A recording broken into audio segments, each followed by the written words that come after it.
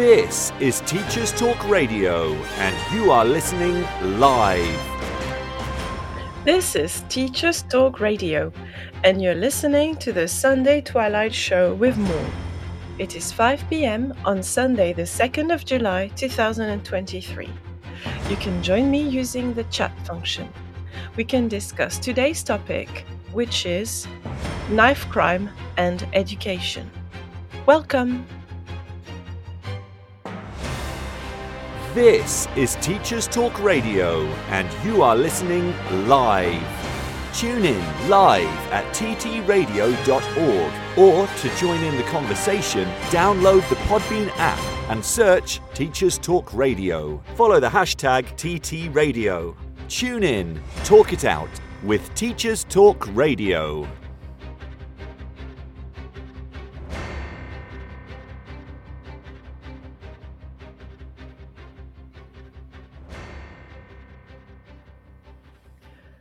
Good late afternoon and early evening, fellow educators and dear listeners. This is my 42nd radio show as your hostess, and I'm delighted to share this experience in your company. But first, I have to introduce myself for any new potential listener. I am Maud, a French citizen of French and West African ancestry. I have been living in the United Kingdom since 2008, and I'm a professional educator. I work in a secondary state school in North London, where I teach both languages and humanities, Spanish and French, as well as history and geography. I also have experience as a kindergarten teacher in the charity sector. You can follow me on Twitter at profmfl. All views are my own. Today I want to focus on a topic that is both sensitive and difficult, and that is sadly relevant to me as an educator and in my daily life. So today's podcast will be on the topic of knife crime in the United Kingdom and its relation to education. This difficult topic is mostly relevant to any parent who has children in the educational sector, school staff, and people who work with children, people who work in councils, people who work in social services, and the police. What does knife crime mean? Knife crime means any crime involving an object with a sharp instrument or a blade. When you think about knife crime, you have this very stereotypical image of an article in the newspaper, usually with a very young individual involved, male, very often from an ethnic minority, and someone who lives in an urban environment, and someone who is involved either as a perpetrator or as a victim.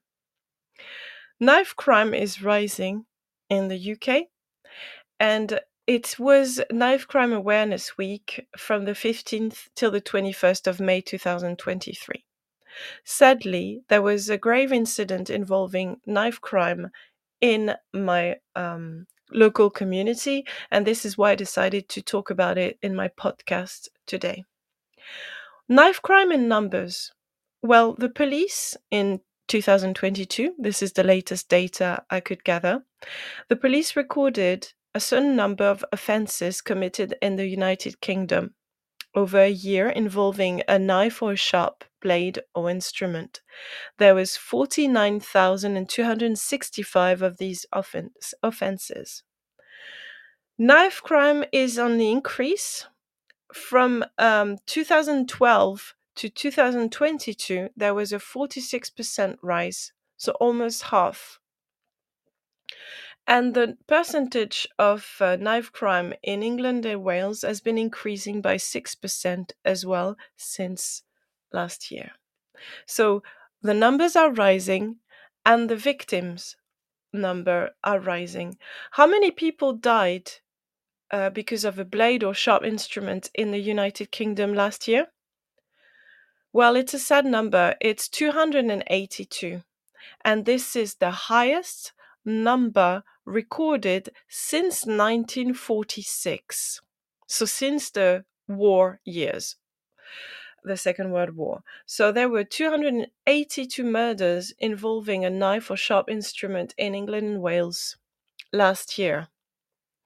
Of these 282 people who were killed by blade or sharp instrument, 99 of them were people under 25, so very young adults. And some of them were even children. 13 out of these 282 victims were children under the age of 16. So in the UK, we do have 282 people who were murdered last year, and amongst them were children. These numbers and statistics are courtesy of the Office of National Statistics. According to the UK Parliament, there is a report entitled Knife Crime Statistics. It's available on the House of Commons Library online, and it looks at knife crime in England and Wales. Well, in the year ending March 2022, so the most recent figures, there was a lot of homicide. They were not all involving knives. Some of them also involved broken bottles, but they were all recorded last year, and they were all homicides. The Office for National Statistics publishes data on recorded crime, and this is something that is obviously completely official. And there was a 9% higher rate from 2020 and 2010. So it means that the numbers keep rising and rising and rising. Yet we do not have a policy which tackles knife crime effectively.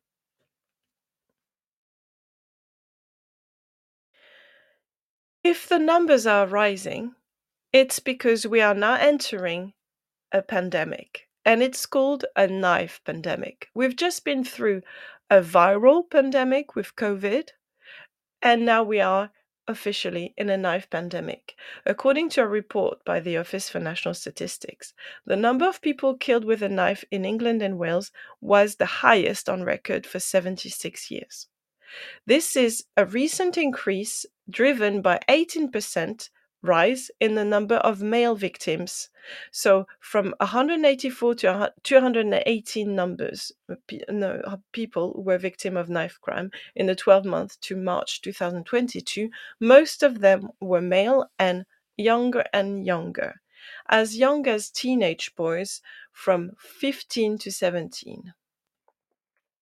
So this increase in recorded levels of knife crime is not just happening in London. I'm not being London-centric here. There's the same issues in Greater Manchester and in other towns in the United Kingdom, but it has been increasing everywhere. So the question is, why do young people and children carry a knife when they walk around town in the UK? Well, there is only one word that can explain why children carry a knife, and they carry it because of fear. Now, it is fear of being attacked, but it is also fear of not being prepared, and also fear of rejection. Fear of being attacked is understandable if you know that there's a high level of knife crime. Fear of not being accepted might be depending on urban street culture and gang culture. But in any case, it is about fear. This is according to Patrick Green. Patrick Green is a specialist of knife crime. He is the chief executive of an anti-knife crime charity. Now, if you haven't heard of this charity, you need to go and check their website today. It's the Ben Kinsella Trust. Ben Kinsella, Kinsella spelled Kinsella. Ben Kinsella was a teenager in London when I first moved to the UK in 2008. And Ben was celebrating his GCSEs, the end of his GCSEs. He didn't have his grades yet. Ben was with a group of friends in the pub, and there was a fight that broke in the pub. Ben was not involved in the in a pub fight at all, but he felt that the atmosphere was getting sour, so he left. But sadly, Ben and his friends were chased by other people who were in the pub and who blamed them for what had happened. Ben knew he was not involved, so he did not run. He stopped and retraced his footsteps, where some of his friends kept running. And this is what happened to Ben. He was attacked and he was stabbed and he died. So Patrick Green works in the trust that was set up by Ben Kinsella's family members because they didn't want any other young people to be killed in the streets of London. Patrick Green says, "Some children feel less secure in their community spaces. They are more worried. We know that fear is a factor in terms of carrying a knife. It's one of the motivations. The children feel safe carrying a knife, and that alleviates the fear." So this is what specialists of anti-knife crime prevention or knife crime prevention are saying. Patrick Green also says that the pervasiveness of knife crime has been underestimated for too long by the government. And we need a more robust public health response to tackle this problem, or else we will continue to lose precious young lives to this heinous crime. Patrick Green is not the only person who has some very strong views about the lack of prevention of knife crime. There is another founder of a charity entitled Fighting Knife Crime London. His name is Bruce Holder. And Bruce Holder says that the number of knife crime victims rising over the years is, I quote, highly disturbing. Bruce Holder says that the reasons for the increase in death among young people are very well documented. So we do have access, according to Bruce Holder, to the explanations and to the causes of knife crime. But Bruce Holder says the long-term failure of all governments in the last few decades to get to grips with social deprivation and the loss of hope among many young people needs to be heeded. Mr. Holder also says, as a nation, we need to be ashamed that it has come to this. So this is a little bell I'm trying to raise, an alarm call that I'm trying to raise today via this podcast, because just like you, I used to read about knife crime in the media. And I was thinking it was a tragedy, but it didn't feel close to my heart or to my family. Now, I have a teenage boy who is living in London now, and I'm worried for him because I know sometimes he goes to a friend's house after school, or he might go to a basketball club, and then he takes the bus back on his own. And I did give him a mobile phone that is not an expensive mobile phone for that purpose, and yet he still managed to experience a mugging. A group of him and his friends were going for a play date back to a friend's house, and then there was one boy who accosted them, threatened them, and in the end didn't even take the mobile phone because it was a non-expensive mobile phone. So muggings happen a lot. Now, the problem is when it escalates. And I do not feel safe for my son walking in London, even though we do protect him and we know he doesn't have access to a knife and we know he doesn't carry a knife. But he's not safe. Remember, Ben Kinsella was killed and murdered for absolutely no reason, and he didn't carry a knife. So there is nothing to protect our young children, our young boys, from being victims of knife crime.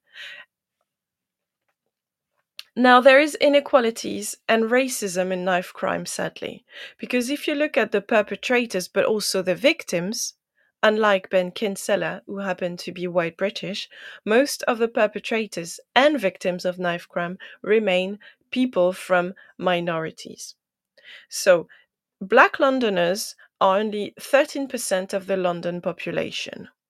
And yet, 45% of knife murder victims happen to be Black or mixed race.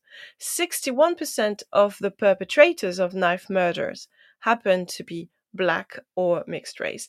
And 53% of general knife crime perpetrators, not always ending in a homicide, happen to be from the Black population. So there is inequalities and racism in knife crime.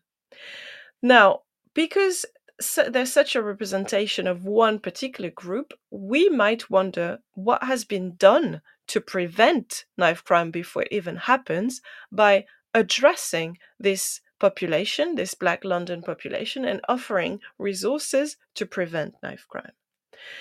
Black Londoners are still disproportionately more likely to be victims and perpetrators of knife crime. Now, what are we doing to help them?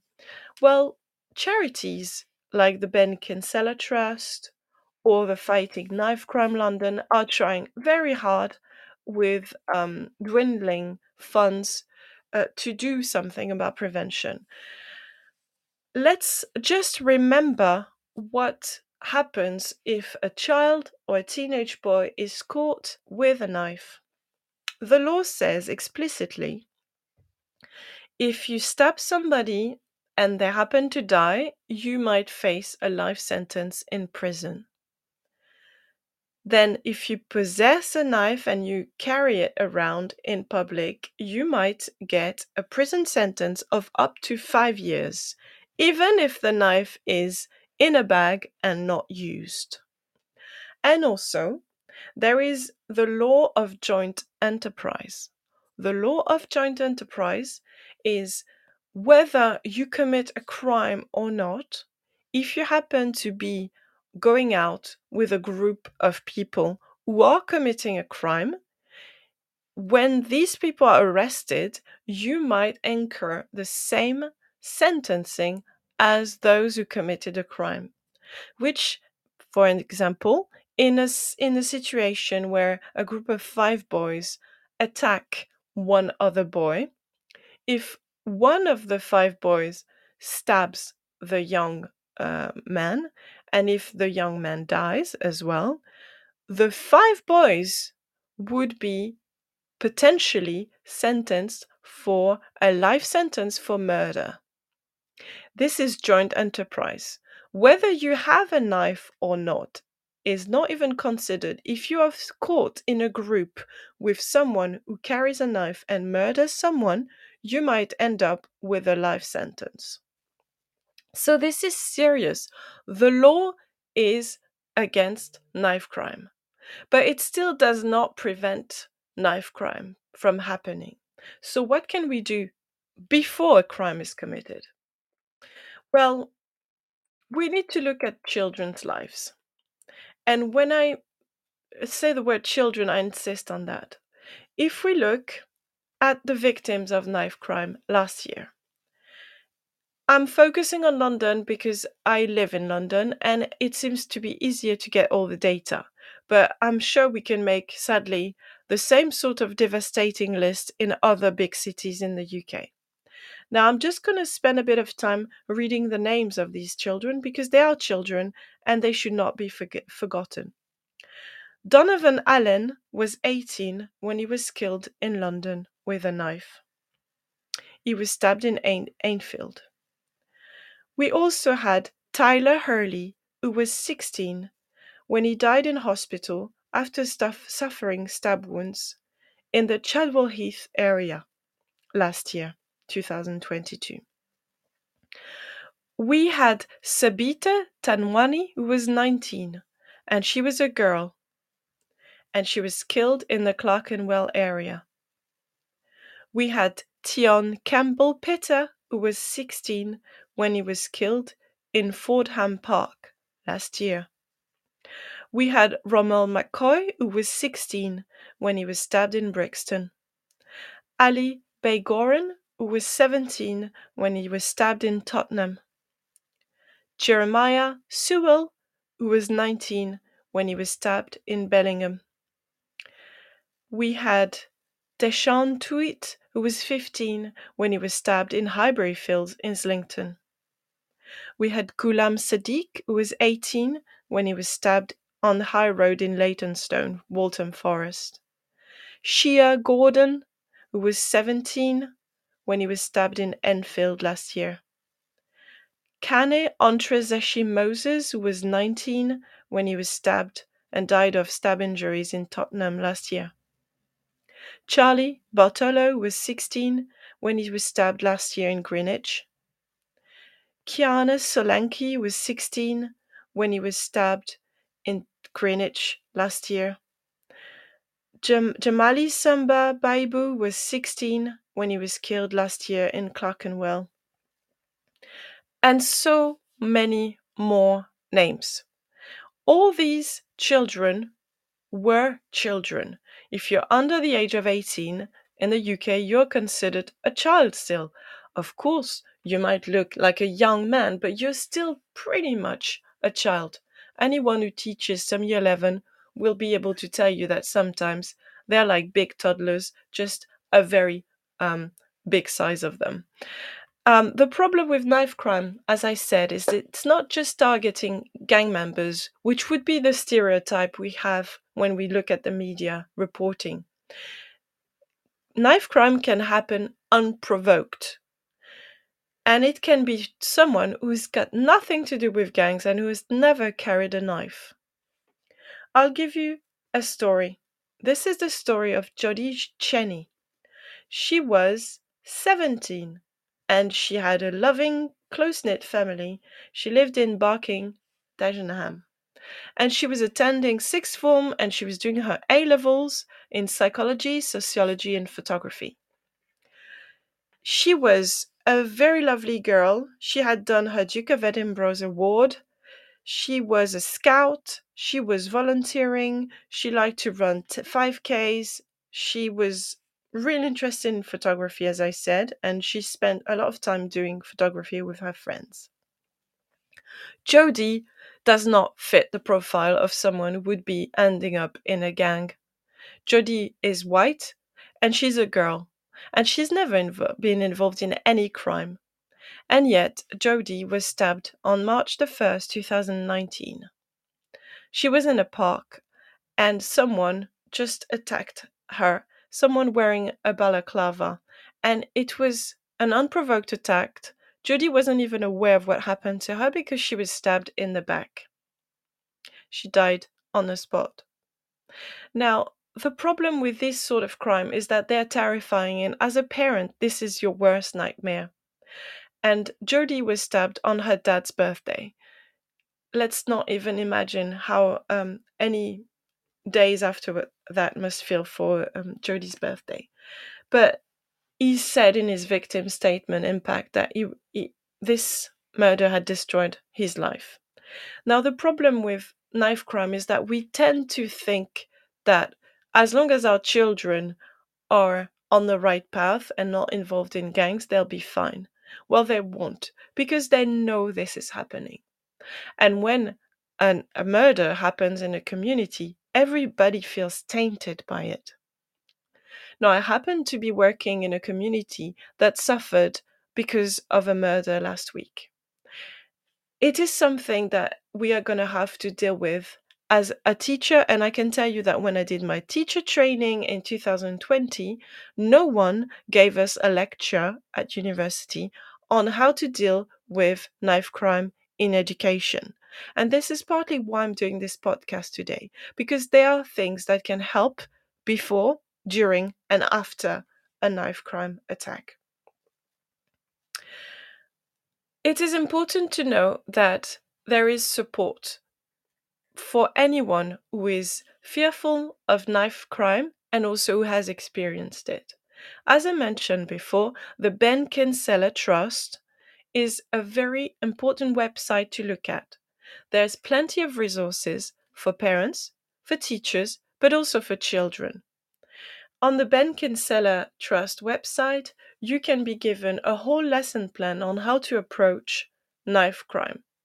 Now, the irony of my own situation as a teacher is that 2 weeks ago, we were preparing for our end of year assessments, and we had to watch a video about what to do when we are witnessing a knife crime attack. So the advice in the video was pretty clear. When witnessing a knife crime, we need to first call an ambulance. always call an ambulance first. Then, if there is no more danger, if the perpetrators are not in the place anymore, if they've run away, you can come close to the victim and talk to the victim and offer help. You need to make sure that the victim does not confuse you with a potential attacker. So you need to speak calmly to the victim and say, "Hello, my name is so and so, and I'm here to help. I've called an ambulance." When you are witnessing a knife attack, or when there's a knife attack victim in front of you, you need to take off one piece of clothing, of your own clothing, a scarf, a blazer, a sweater, and you need to wrap the body part that has suffered a stab wound with your jumper or sweater or scarf and apply pressure directly onto the wound. This is in order to stop the bleeding. Now, if the knife is still in the victim's body, never remove the blade because you might make more blood loss. It might create more blood loss. So if, let's say, there is a knife in the upper arm and it's still there, leave the knife where it is, but apply a sweater or scarf around the knife and apply pressure onto it to stem the blood flow. Keep talking to the person and make them talk to you. Try and make them say what happened. Try and make them say their age, their name, and maybe their phone number. And in the meantime, stay calm, keep talking to them, and try and get someone else to come and help as well in order to talk to the ambulance more if you need another ambulance or if the police arrives. So this is what you need to do if you are witnessing a knife crime. Call an ambulance first. Make sure there's no perpetrator in the vicinity still. Approach the victim and tell them calmly you're here to help. Take some of your own clothing that you won't miss and apply pressure with it onto the stab wound. Do not remove the knife if there's still a stab wound. Talk to the person calmly, keep them awake, and wait for an ambulance. So this is what I taught my students 2 weeks before their summer assessments. Then we got the summer assessments and they did pretty well. A lot of them remembered about not removing the knife and placing a piece of clothing onto the wound. Not many remembered to call the ambulance first. And I hope that will be their first port of call, but I'm gonna tell them again that they have to call the ambulance first, because once you've applied pressure, your hands are busy and you can't not apply the pressure anymore. So you won't have the possibility to call the ambulance after that. So I was happy I did my job as a PSHCE teacher, and I told my students what to do when they see a victim. But 2 weeks later, we've had a knife crime incident in our community. There was none of my students who witnessed it, but my students are all aware of who was the victim, what happened to the victim, and where it happened. And the tragedy is it happened in front of their home or school area. So now we end up having approximately 600 students who are traumatized because they are much aware that their local area is unsafe because one of them has been the victim of a knife crime. So what can we do as a teacher? The problem is that we never have a policy at hand when we really need it. So when I turned up for work on that particular day, I was told what had happened, but I didn't have anything to support me as a teacher in my teaching. So I just went on with my teaching and I tried to give the students a relaxed and calm and safe space environment for them to do their lesson. And then a member of SLT came and mentioned the incident, and we told the students to go straight home afterwards and to speak with their loved ones. If they had any issues, they could also talk to the pastoral team. Now, the problem is we're going to have to address what happened because knife crime is severe trauma. Knife crime means that you're not safe in the street. Knife crime means that anyone is a potential perpetrator. Anyone who's got a bag, anyone who's got long pockets could be a perpetrator. And knife crime means that you, as a young person, are fearful. And if you're fearful, you might consider that carrying a knife might be a way to defend yourself. Of course, it doesn't, but this is the main issue, isn't it? Knife crime is about fear. So, what should we do when we go back to school after a weekend and when we have to address that trauma? So, we believe as educators that talking is really important, but we need to make sure there's a safe space and that no one is going to use someone's words against them. So, I'm recommending a little activity that I'm going to try this Monday when I go back to school in my PSHC lesson. You give a little piece of paper to each child in your class and you ask them to write something they would like to say about what happened. It has to be confidential, so no names, and it has to be honest and personal. And no one's going to read it because you personally collect all these messages and then you put it in a jam jar, empty jam jar, clean jam jar, obviously. And then you keep these little messages and you ask the students, how do you feel after writing these messages? Do you feel a bit better? And the aim is to allow speaking out or writing out all these emotions because we don't want them to fester. I wouldn't advise reading the messages. I would just do something symbolic. So I would ask the students, would you like me to read them or would you like me to later on, at a later stage, set them on fire so that the worry turns into ashes? Or would you like me to maybe put them buried in a garden or maybe put them where the knife crime has happened with a candle and a teddy bear?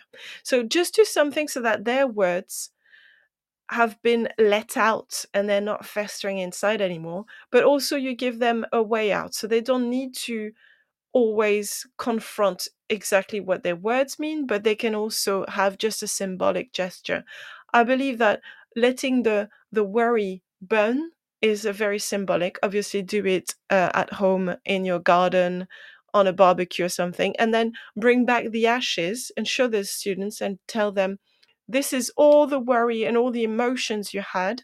We let them go and now we turn them into ashes and we can use them. And in the garden, I bet every school has a little plot of land where you can put the ashes, spread the ashes, and symbolically say, let's hope that all our worries and emotions can just let go and we can then move on with our lives. So a symbolic gesture, a little bit like a worry box, is always a small activity that can have a lot of impact.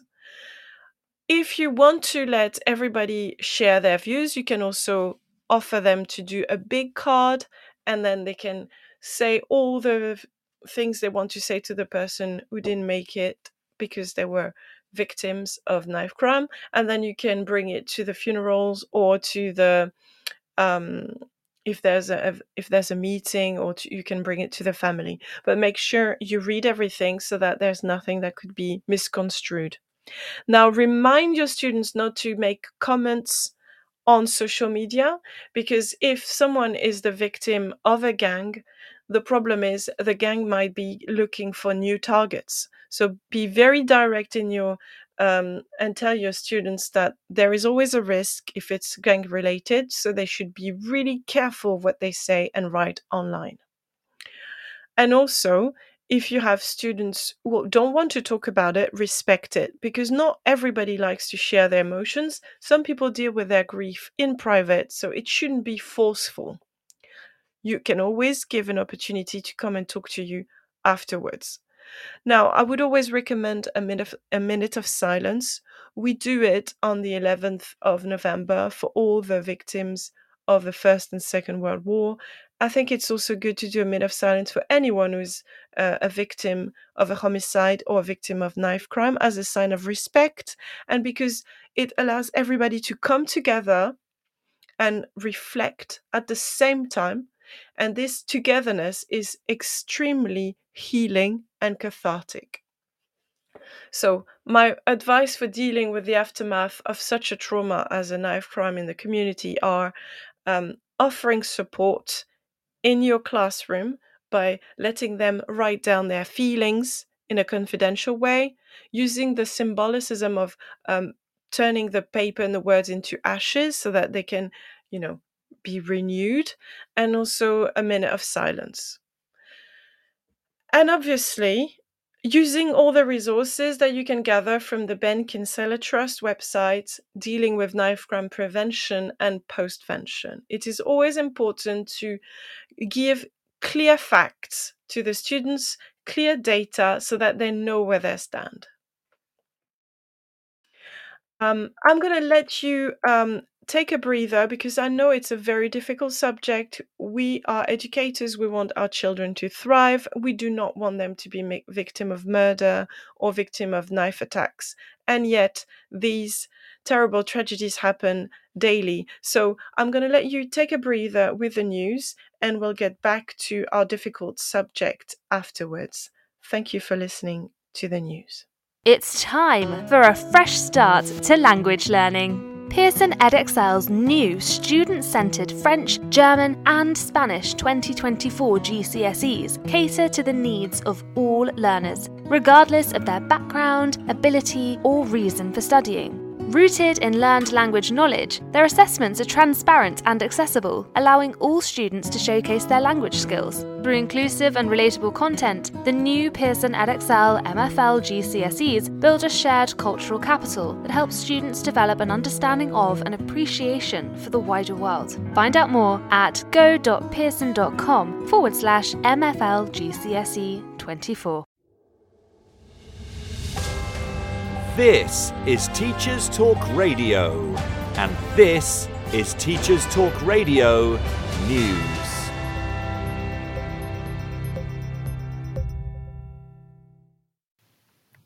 The BBC reported on the high cost of school uniforms. Whilst this is nothing new, the current cost of living crisis has brought the issue back into focus. The charity, the Children's Society, claims in the report that parents are spending an average of £422 a year on secondary and £287 on primary uniforms.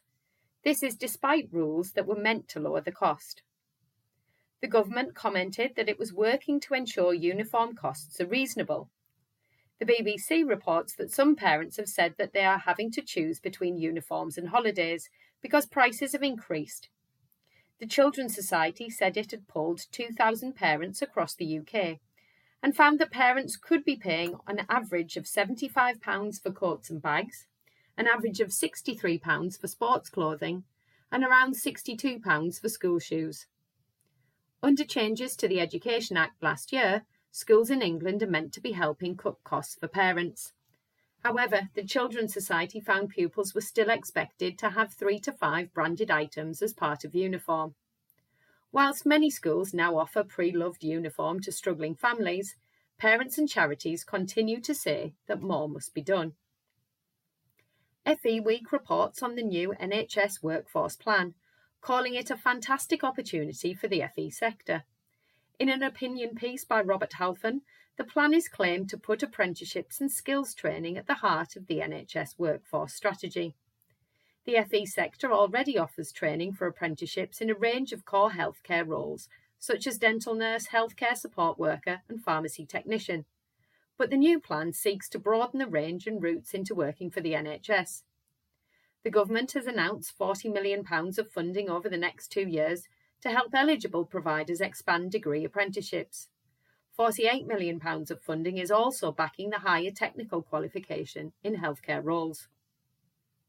The BBC features concerns about the number of nurseries closing in England, after more than 400 closed in the last year.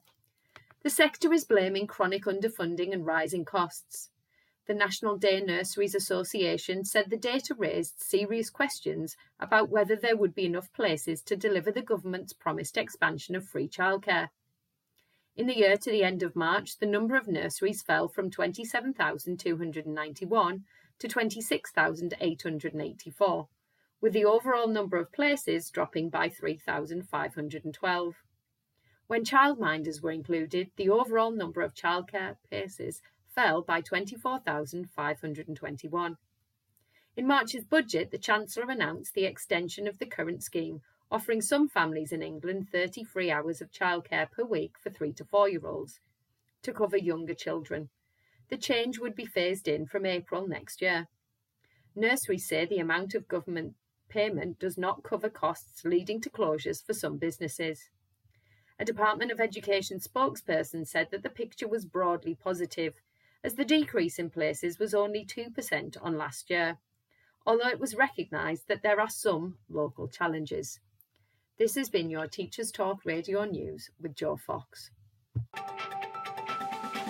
This is 2 Minute Tech with Steve Woods, your tech briefing on Teachers Talk Radio. Hello, this week I'm going to talk VPN. For those of you thinking, why is Steve talking about an underwear fashion faux pas? A VPN is a virtual private network, and knowing a little bit about them might make you realise you actually need one. What is it? Well, in a nutshell, a VPN changes how internet data is transmitted from a device. It allows the user to be more hidden. I know what you're thinking. I'm no cyber criminal. Why do I want to conceal my data? Well, let's look at 3 things a VPN can do for you. I'm going to use a phone as an example, but all of these can be applied to any device you can put on the internet. Do you use public networks? A public network may be the Wi-Fi on the bus or train, a local coffee shop or fast food restaurant, any connection that isn't your home. Transmitting data on these networks can potentially allow your data to be intercepted by third parties. Having a VPN allows you to encrypt your data from your device rather than depending on the network you're connecting to. So, when surfing the web while enjoying a burger and fries, you can be confident if you're being intercepted, the data will be useless to the interceptor. The next is shopping online. When connecting to an online shop, some stores use your location and unique device ID to target you. If you're returning to look at a product,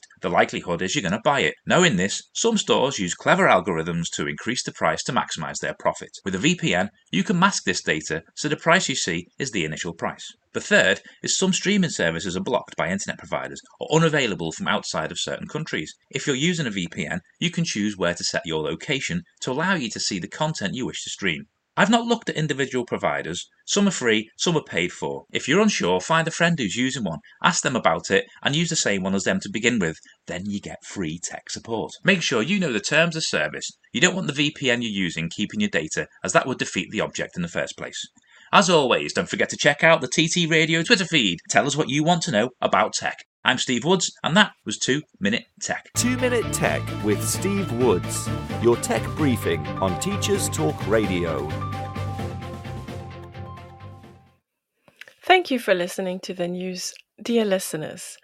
So we're back on our difficult topic, which is knife crime in education. I really advise any listeners to go and check the Ben Kinsella Trust website because it has very, very good resources for teachers, for parents, and for children as well.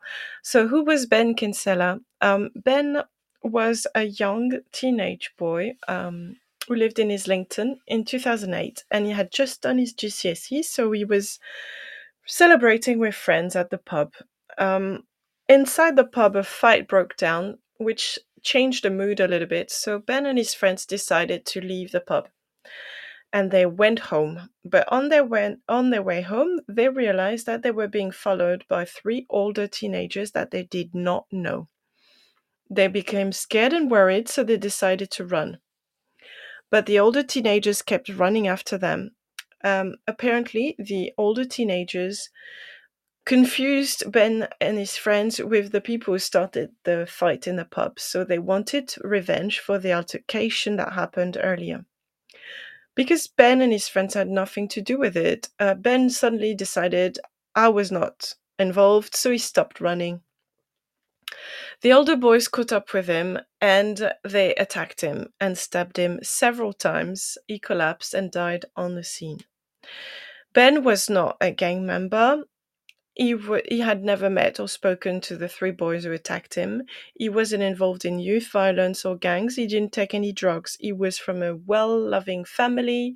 His sister is now a famous East Ender actress. He was a normal teenager having fun in the streets of London. And yet his mum, Debbie, read her impact statement at the trial of his 3 murderers, and she said, I quote, "The people who murdered Ben knew nothing about our Ben, not a hair on his head, a bone in his body, not anything about our wonderful son. They had never met him before or spoken to him, and they just cruelly took his life away with knives for no apparent reason." So that was in 2008, and it was the 29th of June. And sadly, in my local community where I work, another young boy, age 15, was killed on the 29th of June 2023. So it seems like this anniversary is devastating because a few streets away, history repeats itself. Ben Kinsella was a victim of just a wrong gang culture, or a culture where knives are the answer, or a synonym of manhood, of virility, of strength or power. And it still is a culture that pervades the streets negatively. So what can we do as teachers and educators when we have students who might be influenced by that culture, or when we have students that we care for and we really don't want them to be victims of unprovoked attacks? So there are plenty of websites, as I mentioned. Ben Kinsella Trust offers workshops that can be useful for teachers if you want to invite them to come to your schools. There is also another website, Lives Not Knives, where they do mentoring sessions, they create roadshow, youth hub, they have a summer program. Basically, what they're trying to do is to occupy the children, because remember, perpetrators are often children who live lives of severe deprivation, poverty, lack of cultural capital, lack of financial capital, lack of community, lack of parenting, lack of father figure, lack of occupations. Once they're not in school, or if they are absent from schools, they spend their lives just wandering in the streets, listening to music, watching questionable video content on YouTube that celebrates violence and knife possessions. So to fight against knife crime, we need to fight against poverty. Because the people who commit these crimes are not people who are well heeled. They're not people who have a future.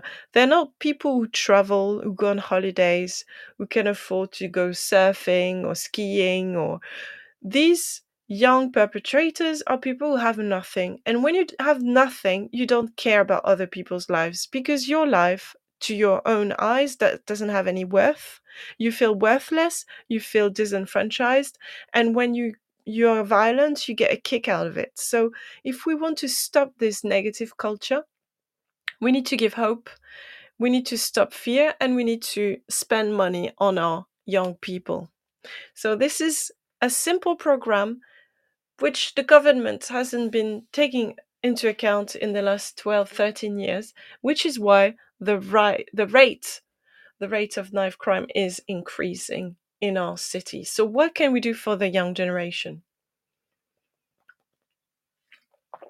Well, we can start by teaching them strong moral values. And I know most teachers do this, but we need also to make a call to the parents, because children who are disenfranchised are children who are not always receiving the support they need at home. So we also need to ask parents to make sure they know where their children are, that children are not left to carry knives. So maybe parents should check their children's bags. And also, parents should make sure that there is no content that is promoting violence and extreme urban violence that their children have access to. Your children should not have access to knives. Your children should not have access to a balaclava. Your children should be having strong moral values. School can't just do that on its own.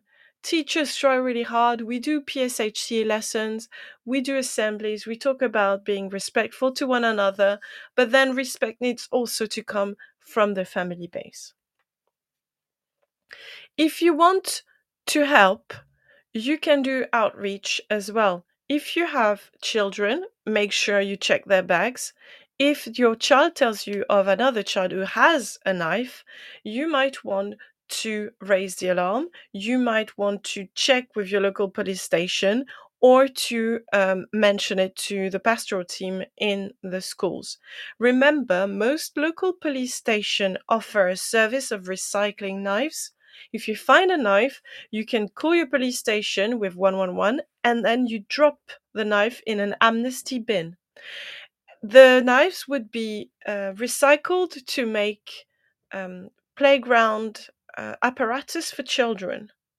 So, this is the easiest way to get rid of knives that you find, if you find any. Call the local police, not on 999, that's for emergency, just on 111, and then you can give the knife put the knife in an amnesty bin. If you want to recycle the knife and it's all metal, make sure you wrap it several times with newspaper, sellotape it so that the newspaper doesn't undo itself, and then put it in a plastic bag, and then you can carry it safely. If you have concerns about a student in your school, about a neighbor in your area, or about any child you think is maybe following the wrong crowd or watching the wrong type of content, or if you think they carry a knife, you need to call the service, and there's a number. It's 020-7527 2600, and I repeat 020-7527-2600. That's for help and advice on how to deal with it. And now, if you are victim of a crime, if you have been victim of a knife crime or any crime and you would like support, and if you're based in London, there's also some victim support phone lines: 0808 168 9111. 0808 168 9111. Now, if you are in an emergency and someone's life is at risk, you call 999. If you want to report an antisocial behavior incident, you call the non-emergency number for the police, and it's 101. 999 for emergency and at risk of losing a life, 101 for non-emergency, but when you have worries about someone who is showing signs of antisocial behavior, or if you want to report a crime that is not an emergency. You need to know the law as an educator, but also as a parent. So remember, carrying a knife or a gun is illegal, and you can be prosecuted for just carrying it. The police is legally allowed to use their powers to stop and search someone if they think a weapon is being carried. And if your child has a criminal record because they carried a knife, it can stop your child from getting entry to university, from getting a job, or place restrictions on visiting some countries. You need to inform your child of all the risks if they carry a knife in their bags. Carrying a weapon increases the risk of the child to be injured. Carrying a weapon leads to 4 to 5 years of sentence for possession of a knife. It's up to 4 years for a knife, and it's 5 years for a gun, even if you carry it for someone else. And in a worst case scenario, remember, if they hurt a person with a knife, it could be manslaughter or homicide, and that could be a life sentence. So please, parents, check your child's bags and also tell them the law. If you're worried as a parent that your child has friends who are obviously getting into trouble, you might want to raise the awareness of the issue, and you need to contact a children's services contact team. You can call Childline, you can call any child protection agency. Just make sure you have enough information, either an area or a phone number or a name, and then they can flag it to the social services, the police, or the schools, or the local authority designated safeguarding lead. And remember, you can always call the police on a non-emergency number, the 101. And then you have also Crime Stoppers, 0800 555 111, 0800 555 111. They also have an online form and it's anonymous. And that's if you want to report a crime. If you saw a child who was carrying a knife, you can report it there. So we need to do prevention. Prevention at school, it's the pastoral team, it's the PSHC teachers, it's also the school policies and the content of assemblies. Now we can do more. We can ask people from charities such as the Ben Kinsella Trust to come and do workshops with the children in order to raise awareness.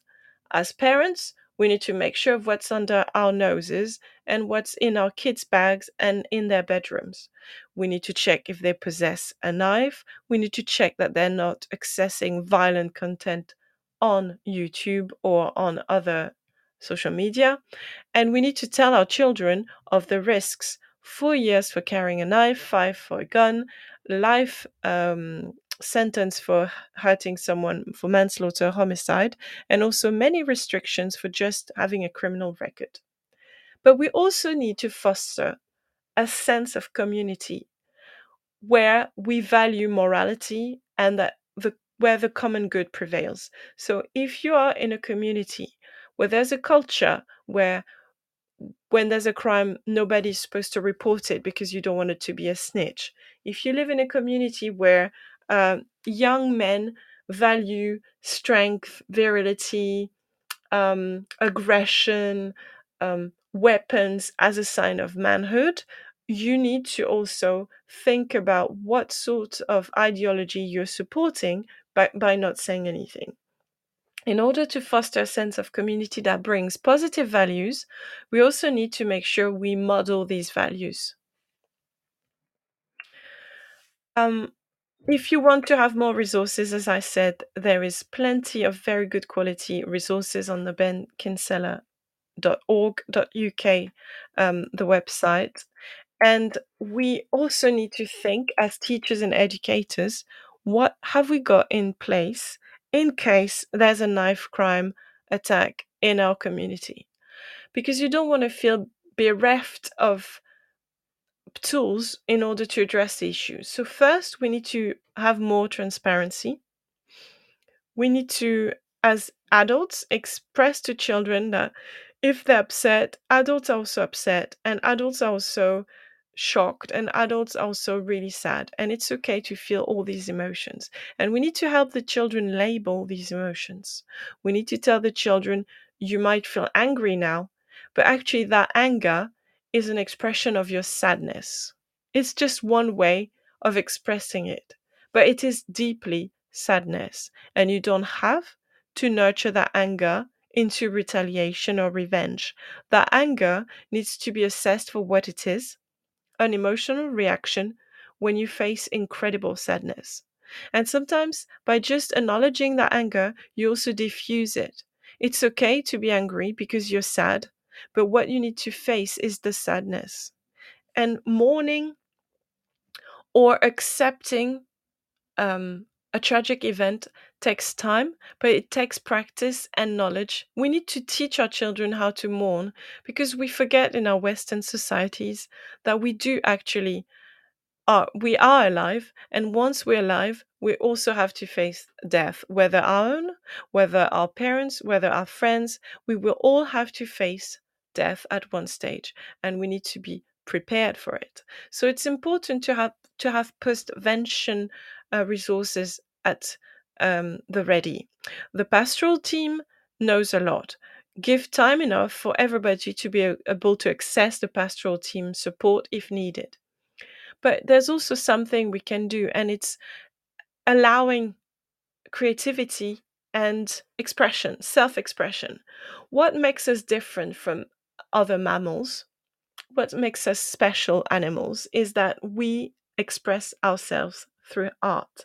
So it's important, I think, to give an opportunity for anyone who's suffering a trauma of what happened in a community to use the arts whether music or drawing or sculpting or any art craft that is cathartic. We need to allow our students to express their pain and their feelings because it's cathartic.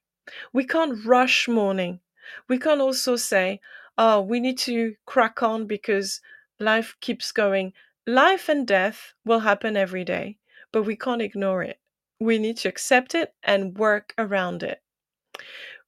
Obviously, avoiding retaliation, and that implies that, in the light of what's happening in France, by the way, we need to make sure as parents that if our children are upset, they are also able to demonstrate and protest in a proper way.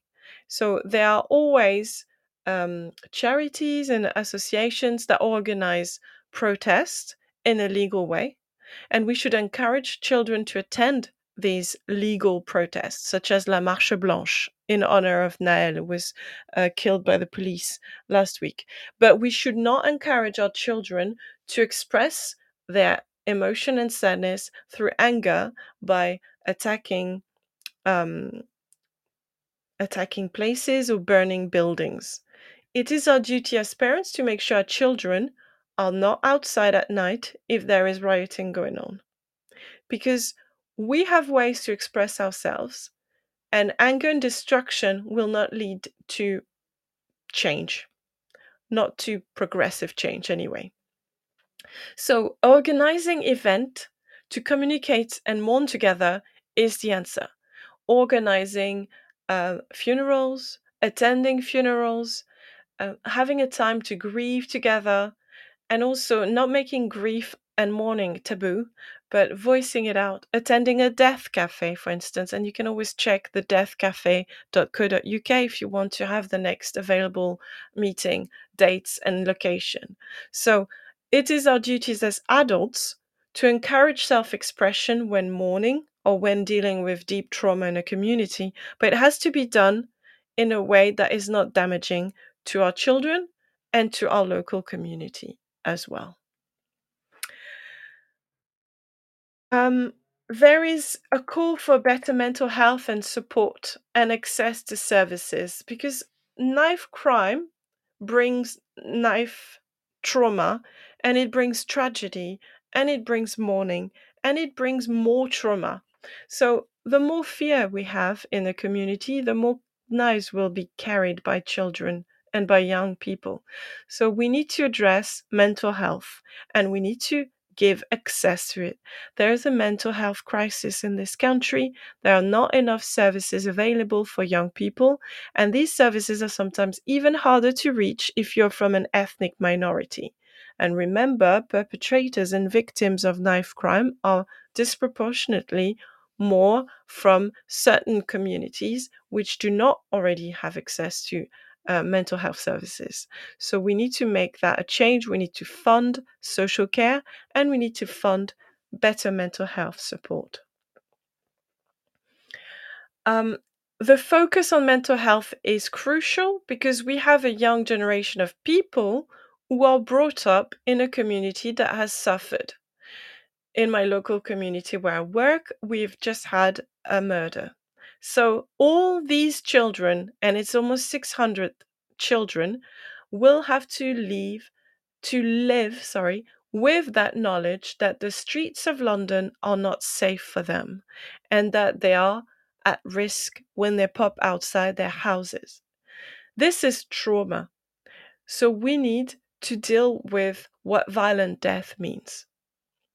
Figures obtained by the NSPCC show that in two of London's largest mental health trusts, the number of children being referred from education settings has increased dramatically in the past 3 years. And a considerable number of them are refused help because there's not enough staff. So we've had COVID, which was traumatic in itself. We've had more poverty with rising inflation, and then we add to that a violent death. This is a deadly cocktail for our young generation. We need to have more funding. And I would say in any community where a death occurs due to knife crime, we should have a budget allocated to support the mental health of the children in that community. It is essential. So Tom Isaac is a youth worker, and he heads up a service entitled Oasis Youth. And he's talking about mental health in the UK. So I'm just going to quote Tom Isaac. He says, "There are also a lot of young people who have had to witness murders of teenagers right outside their block. Can you imagine the trauma of living here and growing up here and what that does to your psyche? All of the children need safety, support, and counseling to help them process what they've gone through." So Isaac he's noticed over the years, since he funded his service, Oasis Youth, that the thresholds for child and adolescent mental health services, which stands for CAMHS, CAMHS, it has been increasing over the years due to budget cuts. So it's harder for young people to receive the support they need. And in terms of crisis, like after a violent crime has been committed, it's even more needed. So, Tom, there's another person who talks in the Independent. He's called Howard, and he says, "Children are witnessing, either directly or secondhand, that young people are losing their lives. So for them, it shows that they're living in fear because they're constantly having to watch their backs. These things are not conducive to positive mental health." It's a very important thing to say. A lot of victims of stabbing have actually been stabbed in their backs. So obviously, it is very cowardly to attack someone from the back. But it just shows that these children will never walk without having a slight tingle of fear at their neck or their back, because they know that they can be a target. And it's a horrible way to live in 2023 in a big developed country such as England. So what can we do as parents? We can't follow our children all the time. How can we deal with our anxiety? Because if the children are fearful, parents are terrified as well. Well, it might be a solution in case there's a knife attack. Anthony Peltier has developed a bleed kit. He's a campaigner, and he's calling for businesses, so anyone who works on the high street, and also school staff, to carry a bleed kit. So Anthony Peltier was a head teacher, and now he works at the Shakan Sami Plummer Foundation based in Finsbury Park, Islington. And he says that bleed kits should be destigmatized and embraced by everyone. The way defibrillators for heart attacks need to be spread out, bleed kits should be available. Anthony Peltier says that over 7,000 people die a year of catastrophic bleeding, whether it's at home, in the garden, or the street, after a fall. It's not always due to a knife attack. It might be falling and bumping their heads, or hurting themselves with a gardening tool. But a bleed kit might save a life. There's people who have died of catastrophic bleeds in an office, said Mr. Peltier. So a bleed kit is not just for knife crime. It's a simple first aid kit, a bleed kit, but it has 6 things in it. And these 6 things are designed to stop a heavy bleeding. The foundation that Mr. Peltier has in Finsbury Park was set up after the death at a party of Shakan Sami Plummer. So a bleed kit is a simple thing that any off-license owner should have, or any Marks & Spencer or any shops could have. It costs 80 quid, and it can stop a major bleed. It seems like for every child who's the victim of a knife crime, their parent need to find meaning in the loss of their child, because it's so nonsensical to lose a child because of a knife in a developed city. So there is another child who was victim of knife crime, and he was called Godwin. And Godwin has a mother who is fighting for his name to be remembered. Yvonne Lawson was Godwin Lawson's mum, and Godwin was killed by a knife crime in 2011. Godwin Lawson was not a gang member. He was stabbed in the street by 4 young men he didn't know. He was 17. He was on a scholarship to play football, and he was very ambitious and hardworking. So Yvonne Lawson started a foundation called GodwinLawsonFoundation.org. You can check on websites. And she was awarded an MBE 10 years after the death of her son in 2020. She met David Cameron, Theresa May, and Boris Johnson, and she pushed for a new law to be implemented. And she won after all her hard work. So Yvonne pushed for new legislation, and this legislation came into force in 2015. So it took her 5 years to get to that stage. And this legislation is the requirement of a mandatory sentence of at least 6 months for anyone caught carrying a knife for the second time. So she's trying to toughen the laws around possession of a knife, which means that if you're caught once with a knife, you might not be prosecuted for that. But if you're caught a second time, you will automatically get 6 months in prison. So thank you, Yvonne Lawson, for this hard work to protect our children, because Yvonne Lawson said she doesn't want any other family to go through the pain she's been through with the losses of her son, Godwin. It was a very hard podcast to make today. I have to say I'm still very emotional because of what happened in my working community. It's always a tragedy when we lose a young person, but it's even worse when it's due to a murder. It's hard enough when there is a car crash or an accident or drowning, but the fact that young people are killed in the streets in the UK because other young people or other people carry knives is just incomprehensible. And it struck home because I always, like most people, read the media, read the news and felt, oh, wow, this is terrible, but it's far and remote from my own little bubble of life in my privileged area. And then my son got mugged, and then I have people I know who've been victims of murder last week. So I feel like it's creeping closer and closer. And I think this is what happens when you work with children. When you work with children, you realize that poverty affects them, knife crime affects them, fear affects them, deprivation affects them, and governmental policies affects them. The mental health crisis, the lack of support, the NHS being on its knees, budget cuts, all of this has an impact on my career and my work because the children I have in front of me are suffering because of this. So I'm trying to raise awareness with that podcast.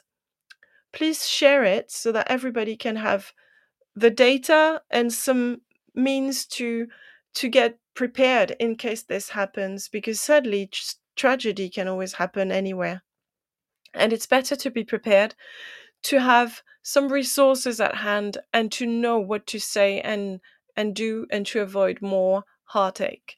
So tomorrow is Monday. I'll go back to work and I'll try and do my best to support my students who have faced deep life-changing trauma over the weekend. I'm going to play the news one more time, and then we'll wrap up this podcast. Thank you. It's time for a fresh start to language learning. Pearson EdXL's new student-centred French, German and Spanish 2024 GCSEs cater to the needs of all learners, regardless of their background, ability or reason for studying. Rooted in learned language knowledge, their assessments are transparent and accessible, allowing all students to showcase their language skills. Through inclusive and relatable content, the new Pearson EdXL MFL GCSEs build a shared cultural capital that helps students develop an understanding of and appreciation for the wider world. Find out more at go.pearson.com/MFL GCSE 24. This is Teachers Talk Radio, and this is Teachers Talk Radio News.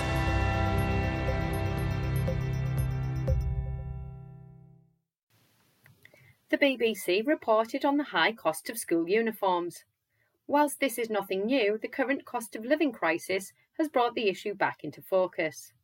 The charity, the Children's Society, claims in the report that parents are spending an average of £422 a year on secondary and £287 on primary uniforms. This is despite rules that were meant to lower the cost. The government commented that it was working to ensure uniform costs are reasonable. The BBC reports that some parents have said that they are having to choose between uniforms and holidays because prices have increased. The Children's Society said it had polled 2,000 parents across the UK and found that parents could be paying an average of £75 for coats and bags, an average of £63 for sports clothing, and around £62 for school shoes. Under changes to the Education Act last year, schools in England are meant to be helping cut costs for parents. However, the Children's Society found pupils were still expected to have 3 to 5 branded items as part of uniform. Whilst many schools now offer pre-loved uniform to struggling families, parents and charities continue to say that more must be done. FE Week reports on the new NHS workforce plan, calling it a fantastic opportunity for the FE sector. In an opinion piece by Robert Halfon, the plan is claimed to put apprenticeships and skills training at the heart of the NHS workforce strategy. The FE sector already offers training for apprenticeships in a range of core healthcare roles, such as dental nurse, healthcare support worker and pharmacy technician. But the new plan seeks to broaden the range and routes into working for the NHS. The government has announced £40 million of funding over the next 2 years to help eligible providers expand degree apprenticeships. £48 million of funding is also backing the higher technical qualification in healthcare roles. The BBC features concerns about the number of nurseries closing in England, after more than 400 closed in the last year. The sector is blaming chronic underfunding and rising costs. The National Day Nurseries Association said the data raised serious questions about whether there would be enough places to deliver the government's promised expansion of free childcare. In the year to the end of March, the number of nurseries fell from 27,291 to 26,884, with the overall number of places dropping by 3,512. When childminders were included, the overall number of childcare places fell by 24,521. In March's budget, the Chancellor announced the extension of the current scheme, offering some families in England 33 hours of childcare per week for 3 to 4-year-olds to cover younger children. The change would be phased in from April next year. Nurseries say the amount of government payment does not cover costs, leading to closures for some businesses. A Department of Education spokesperson said that the picture was broadly positive, as the decrease in places was only 2% on last year, although it was recognised that there are some local challenges. This has been your Teachers Talk Radio News with Jo Fox. This is 2 Minute Tech with Steve Woods, your tech briefing on Teachers Talk Radio. Hello, this week I'm going to talk VPN. For those of you thinking, why is Steve talking about an underwear fashion faux pas? A VPN is a virtual private network, and knowing a little bit about them might make you realise you actually need one. What is it? Well, in a nutshell, a VPN changes how internet data is transmitted from a device. It allows the user to be more hidden. I know what you're thinking. I'm no cyber criminal. Why do I want to conceal my data? Well, let's look at 3 things a VPN can do for you. I'm going to use a phone as an example, but all of these can be applied to any device you can put on the internet. Do you use public networks? A public network may be the Wi-Fi on the bus or train, a local coffee shop or fast food restaurant, any connection that isn't your home. Transmitting data on these networks can potentially allow your data to be intercepted by third parties. Having a VPN allows you to encrypt your data from your device rather than depending on the network you're connecting to. So, when surfing the web while enjoying a burger and fries, you can be confident if you're being intercepted, the data will be useless to the interceptor. The next is shopping online. When connecting to an online shop, some stores use your location and unique device ID to target you. If you're returning to look at a product, the likelihood is you're going to buy it. Knowing this, some stores use clever algorithms to increase the price to maximize their profit. With a VPN, you can mask this data so the price you see is the initial price. The third is some streaming services are blocked by internet providers or unavailable from outside of certain countries. If you're using a VPN, you can choose where to set your location to allow you to see the content you wish to stream. I've not looked at individual providers. Some are free, some are paid for. If you're unsure, find a friend who's using one, ask them about it, and use the same one as them to begin with. Then you get free tech support. Make sure you know the terms of service. You don't want the VPN you're using keeping your data, as that would defeat the object in the first place. As always, don't forget to check out the TT Radio Twitter feed. Tell us what you want to know about tech. I'm Steve Woods, and that was 2 Minute Tech. 2 Minute Tech with Steve Woods, your tech briefing on Teachers Talk Radio. Thank you for listening to this podcast on knife crime and education in the UK. This podcast was dedicated to the memory of Leonardo Reid, age 15, who was murdered last Thursday on the 29th of June 2023. My condolences to his loved one and family.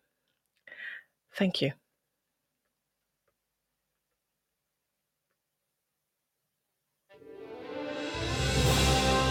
You've been listening to Teachers Talk Radio. Tune in live and listen back at ttradio.org. We look forward to hearing from you next time on Teachers Talk Radio.